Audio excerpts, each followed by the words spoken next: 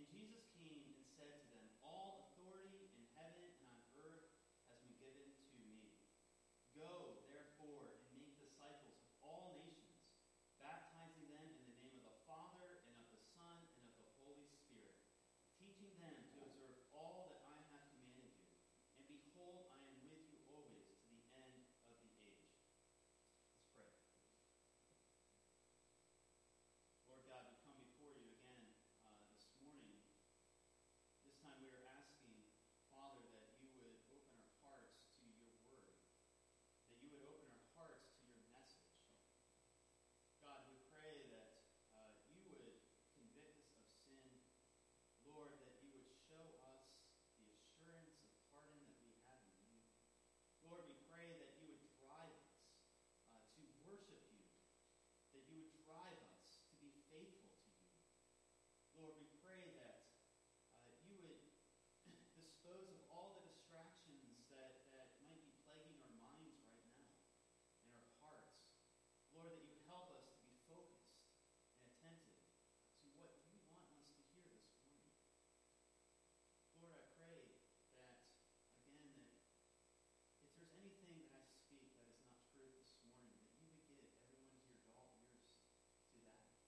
But Lord, may you open our ears to hear that which is true. We thank you, Lord, that your word is living and it is reviving to the soul. It's in Christ's name that we pray. Amen. So, have you guys ever thought, or does the word Godfather mean anything to you? If you come from a Catholic background, this might be more familiar to you because in the Catholic Church, you have a lot of godparents, right? When you think of a godfather, you think of somebody who watches over you, they take care of you, that they're not going to let anything bad happen to you. Maybe some of you, I get a lot of my information from the movies. Maybe some of you have seen The Godfather, the movie The Godfather. It's a classic. It's not a movie for everybody. And I remember the first time I saw this movie, I was completely bored out of my mind. But as I began watching this movie, it starts off with The Godfather. And all of these other people, these other bosses, are coming to the Godfather, and they're giving him their allegiance.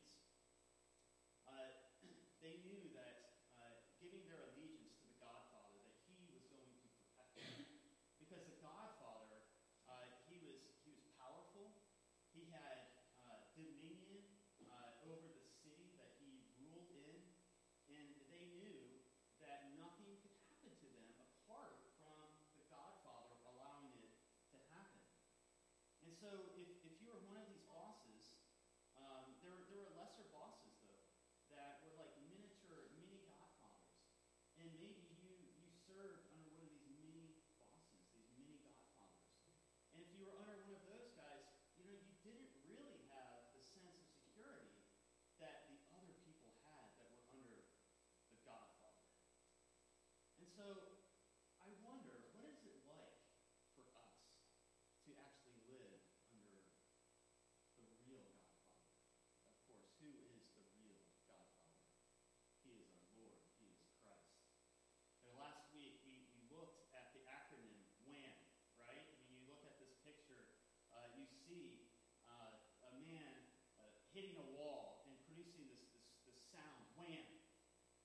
We use this to describe worship, authority, motivation, and mission.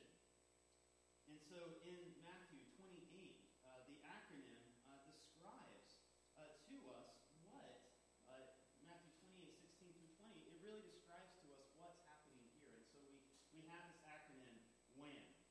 And last week we looked at verses 16 through 17 about worship. And so this morning we're going to look at verse 18. We looked at how worship in truth, right, connects the heart of the spirit of worship with the truth about God and his work of redemption as revealed in the person of Jesus Christ in the Scriptures. The worship is at the very heart of this passage.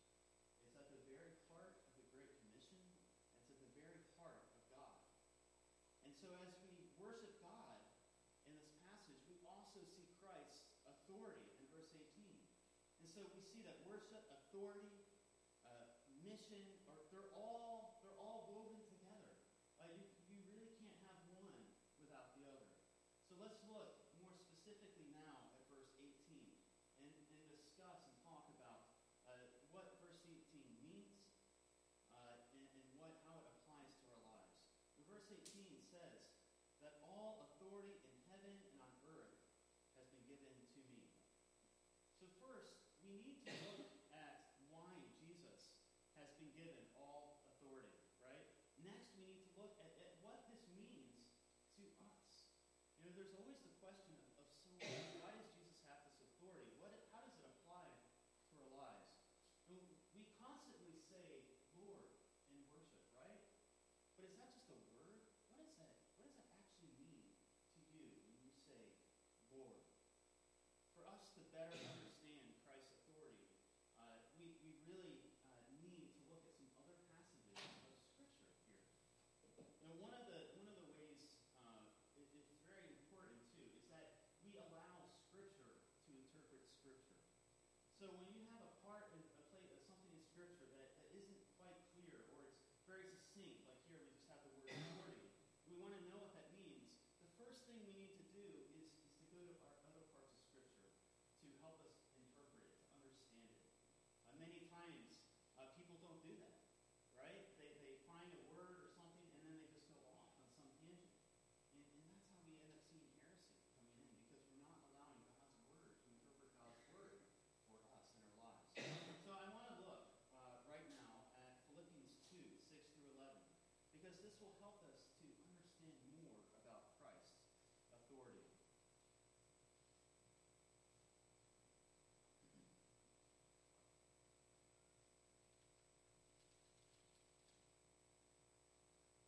Philippians 2, 6 through 11.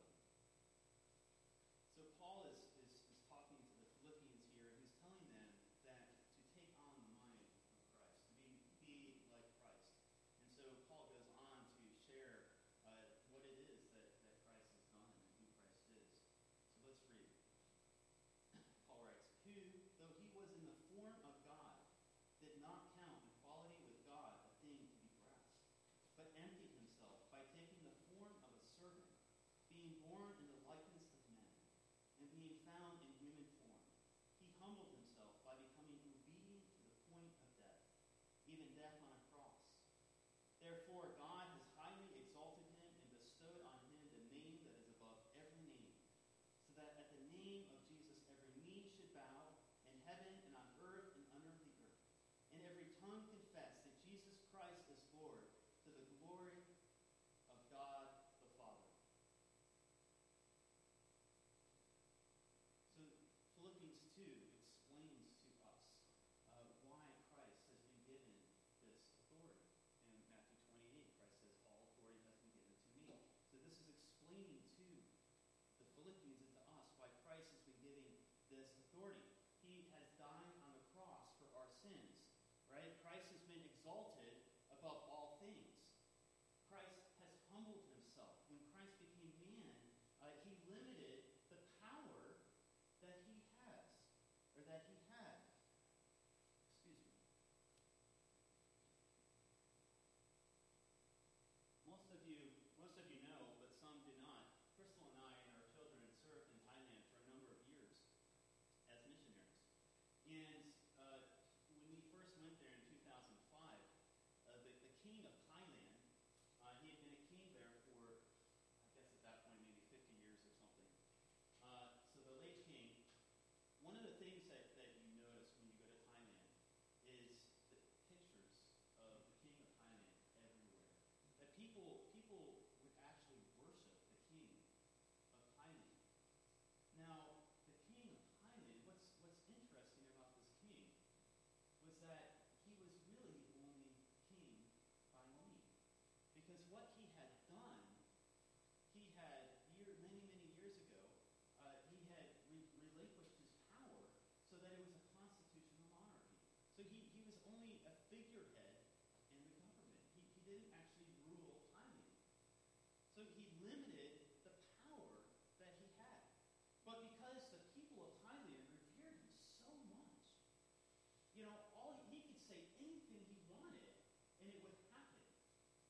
people would do it. In fact, maybe 10, 15 years ago, there was a lot of fighting in southern Thailand between the Buddhists and Muslims. And it got really bad, and the king just came out and he said, stop. And they listened to him. They stopped. They stopped fighting for a period of time. And so we see the king of Thailand, how he limited his power. Here, Christ, he didn't cease to be king, right? But he limited his power by becoming humble, by taking on the form of man. Christ limited his power, and he humbled himself. One example that we see of Christ limiting his power is what John Barber preached on the crucifixion a few weeks ago. And if you remember, Jesus is on the cross, right? And they come up and they give him wine mixed with gall. Look at Matthew 27:34. It says, they offered him wine to drink mixed with gall. But when he tasted it, he would not drink it. Now, if you are looking at this passage, why would Jesus all of a sudden realize, oh, they've mixed it with a drug, I better not drink it? There we see Christ limiting his own power because he was, I wouldn't say surprised, but he tasted it and discovered, oh, it's been mixed with a drug. And so he decided not to drink this wine. And so there's an example, a real example of how Christ, in a small way, had limited himself. He didn't cease to be God. Another chapter before that, we see how Christ in the garden, when they came to arrest him, right? He says how he could have called on angels, legions of angels to come and protect him. He didn't cease to be Lord, but he limited himself in what he was going to do. Christ had to do this so that he could experience the full emotions, the temptations that me and you experience. Christ had to do this if he was going to be fully man, and he was also fully God. And this shows us how amazing our Lord is, doesn't it? It shows us how amazing he is because he has the power to limit himself. He has the power to do this. And he does this, and he did this because of his love for us. While I was studying this passage, a question that came to my mind, and maybe it comes to yours, is this, that if Jesus is God, didn't he already have all authority and power and reign as king? How does he get elevated more? And so specifically, I'm referring to Philippians 2 here. How does he get elevated even more? We're in Matthew 28. All authority has been given to me. Well, the key answer to this is in verses 6 and 7 in Philippians 2. It says that he did not count equality with God a thing to be grasped, but emptied himself by taking the form of a servant, being born in the likeness of men. Christ, being the eternal Son of God, limited himself when he took on flesh. Christ did not stop being king when he did this, when he became man. And Christ did this so that he could accomplish his plan that he set in motion before time ever began, before Christ ever created the heavens and the earth. Christ's plan of redemption was that we could be reconciled to God because of his love for us.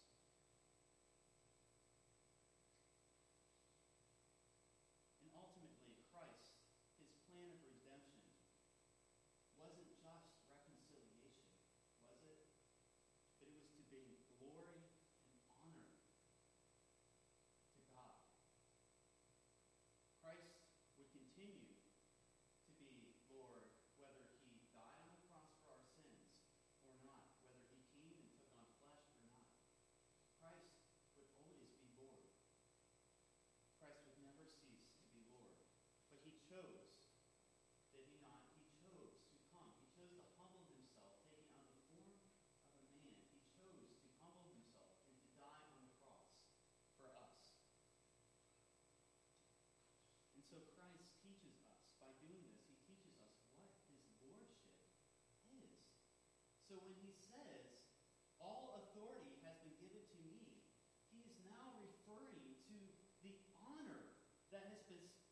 bestowed on him because of what he has accomplished on the cross. I believe that one of the things for us to understand this more that really needs to be explored is not just Christ conquering sin and death, but how it is that he fulfilled the law. Because that is what Christ did when he came and died. He fulfilled the law of the Old Testament. We just witnessed in the previous chapters of Christ suffering and dying on the cross, and then rising again from the grave. And he did this so that the whole law of the Old Testament was fulfilled. Christ was the sacrifice that the prophets talk about. Christ was that sacrifice for us. You can go to Isaiah 53 and you can read the account of how Christ, how it pleased the Father to crush the Son. And this is a fulfillment of the Old Testament. One of the ways that a document that was formed, that kind of helps us today in how we view the Bible, especially when we come to difficult passages, is the Westminster Confession of Faith. Now, some of you might not know what this is, some do, so I'm just going to give a very, very brief history lesson about the Westminster Confession of Faith, because I want to look at it for a second. Back in the 1600s, there was a lot going on. It was during the time of the Reformation, and there was over 100 pastors that came together over the period of 4 years to form a document that would help unify the church, that would help them to focus on what they believe. Because at the time, there was all kinds of theories and heresy floating out there. That there were different kingdoms and governments that were saying we need to do this or believe this. There was the Catholic Church. And so these men, over the course of 4 years, came together and discussed the Scriptures. And they developed this document that would kind of help us as we read the Scriptures. They also developed another document, part of the Westminster Confession of Faith. It's called the Larger and Shorter Catechism. And these are questions and answers that believers have about the Bible. And so at the end of 4 years, we had the formation of the Westminster Confession of Faith, Larger and Shorter Catechism. And so I want to look at just 3 of the questions this morning from the Shorter Catechism, because I believe it helps give us understanding and it sheds light on Christ and his authority. Now I want to say this, though, before we look at these 3 questions and answers, is that the Westminster Confession of Faith, it is not the Bible, okay? It will never take place as the Bible. All right? It is a document created by man, but we can use it as a guide. And so let's look at these 3 questions. Question 21 from the Shorter Catechism says, who is the Redeemer of God's elect? The only Redeemer of God's elect is the Lord Jesus Christ, who being the eternal Son of God became man, and so was and continues to be God and man in 2 distinct natures, in one person forever. Question 23. What offices does Christ execute as our Redeemer? Christ as our Redeemer executes the office of a prophet, a priest, and a king, both in his estate of humiliation and exaltation. In question 26, how does Christ execute the office of a king? Christ executes the office of a king in subduing us to himself, in ruling and defending us, and in restraining and conquering all his and our enemies.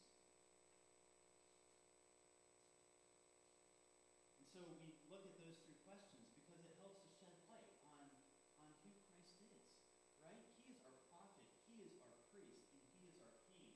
And so in Matthew 28, we are looking at Christ's authority. His authority, he is a king, he is the king. Let's flesh this out a little bit more. Throughout the Gospels, we see Christ's authority, don't we? We see his authority when he heals disease, when he heals the lame. We see his power, right, as he walks on water, as he does the miraculous, as he feeds 5,000,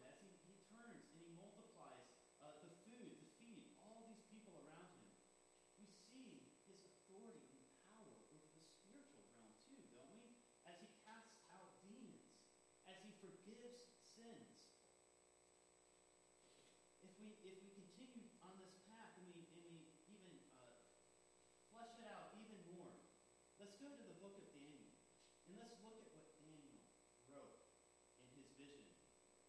Daniel 7:13 through 14. Daniel says, I saw in the night vision, and behold, with the clouds of heaven, there came one like a son of man. And he came to the Ancient of Days and was presented before him. And to him was given dominion and glory and a kingdom, that all peoples, nations, and languages would serve him.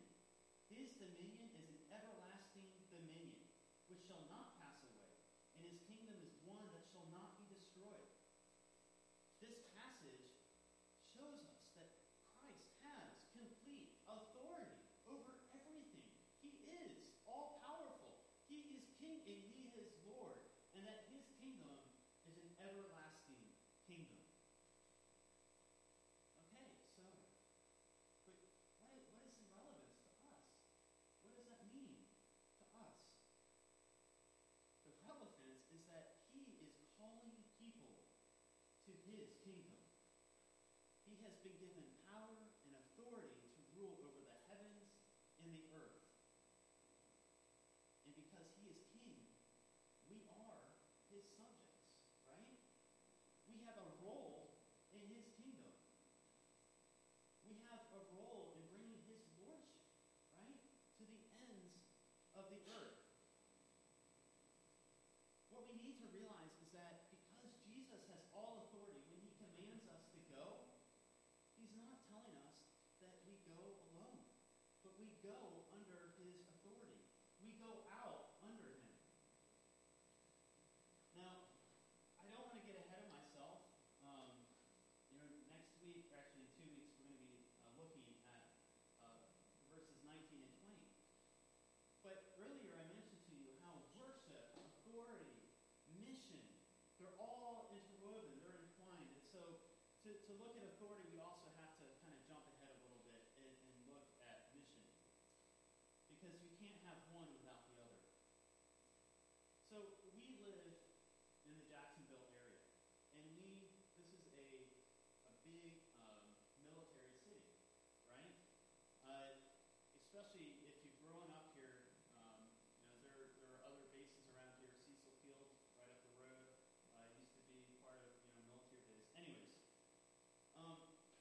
this is for a lot of us. This is kind of part of our lives. Even if you haven't served in the military, you know somebody who's in the military and served in the military.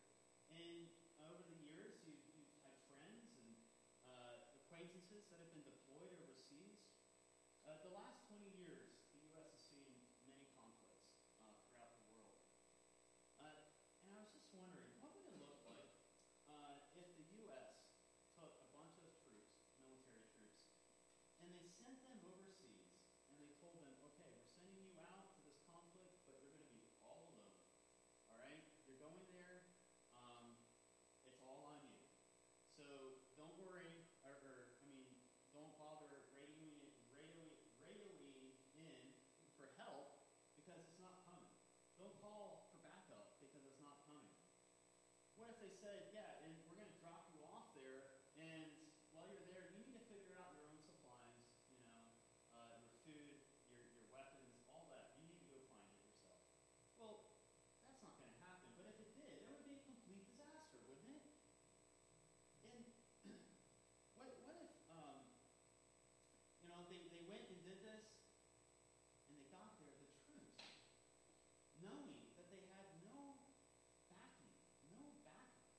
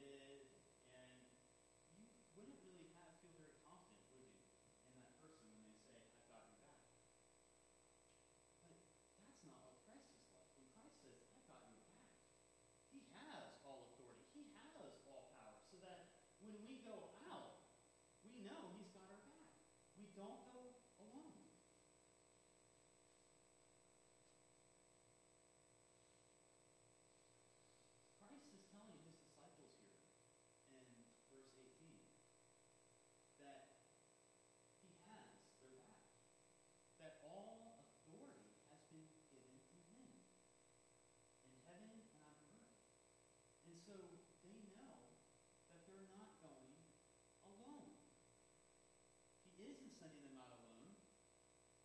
He has actually already won the war when he conquered sin and death.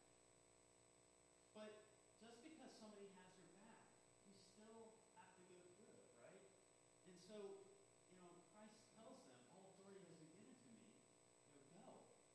But it doesn't mean that it's going to be easy, right? When you go off to war, it's not easy. When you're in the trenches of life, it is not easy. We have physical warfare, we have spiritual warfare, but Christ has dominion over all of it. When some of you love is struggling, when some of you love is dealing with health issues, or maybe you're dealing with health issues, or perhaps you're dealing with the fact that you didn't get the job promotion that you wanted. Maybe some of you are struggling with the fact of actual persecution when you're at school or at work, because people are making fun of you, or they're coming down on you because you're a Christian. I want you to know that all of these struggles that we deal with as believers, Christ has dominion over that. And because he has dominion over that, it gives us hope. Because his grace is sufficient. It means that we don't lose hope. We don't give up as Christians. Because Christ has already gone before us. Christ has already demonstrated to us his love for us. Jesus is Lord over the heavens and the earth. He reigns supreme as King and Lord. And so when we go out, he goes with us. We do not go alone. Maybe some of you have forgotten what it means to live under a king, to live under the supreme king. The other day, I was feeling discouraged, and so I needed to remind myself the king that I live under, the king that I serve. And so the way that I did this was I went to a sermon that this old black pastor from the 70s wrote. His name is Dr. S.M. Lockridge. And maybe some of you have heard this sermon where he describes the King of Kings, the Lord of Lords. It was it was very encouraging to my heart as I remembered who my king is, who I live under, who rules over me. And so I want to read to you an excerpt from his sermon. The sermon's called My King Is.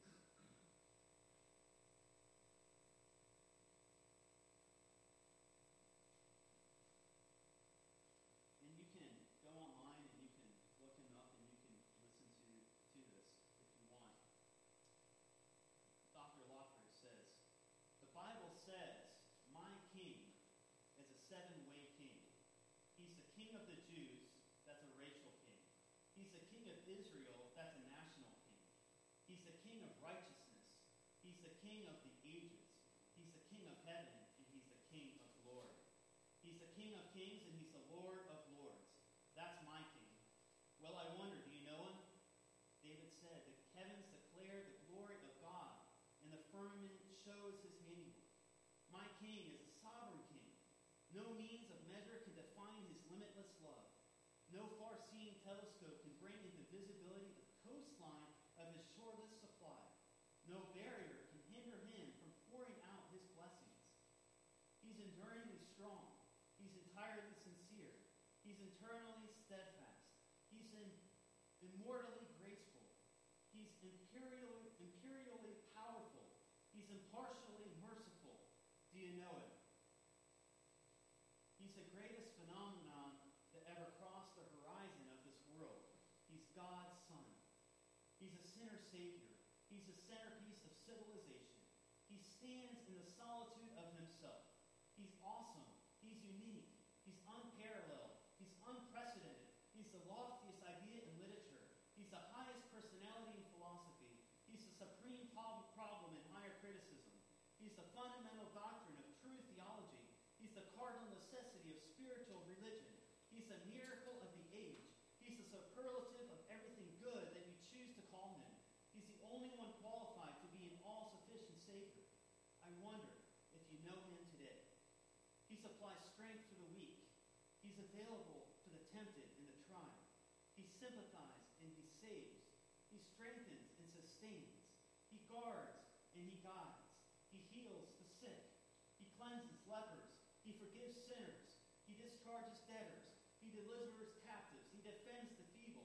He blesses the young. He serves the unfortunate. He regards the aged. He rewards the diligent. And he beautifies the meek. I wonder if you know him. Well, my King is the King. He's the King to knowledge. He's the wellspring to wisdom. He's the doorway of deliverance. He's the pathway of peace. He's the roadway of righteousness.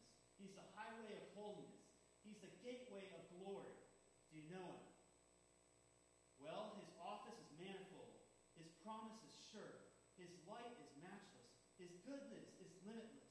His mercy is everlasting. His love never ceases. His word is enough. His grace is sufficient. He reigns in righteousness.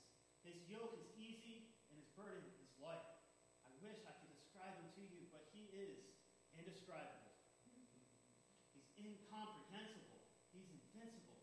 He's irresistible. You can't get him out of your mind, and you can't get him off of your hand. You can't live without him, and you can't outlive him. The Pharisees couldn't stand him, but they found out they couldn't stop him. Pilate couldn't find any fault in him. The witnesses couldn't get their testimonies to agree. Herod couldn't kill him. Death couldn't handle him. And the grave couldn't hold him. Yeah, that's my King. That's my King. Father, yours is the kingdom and the power and the glory forever and ever and ever and ever. How long is that? When you get them through with all the forevers, then amen and amen. This is a wham moment.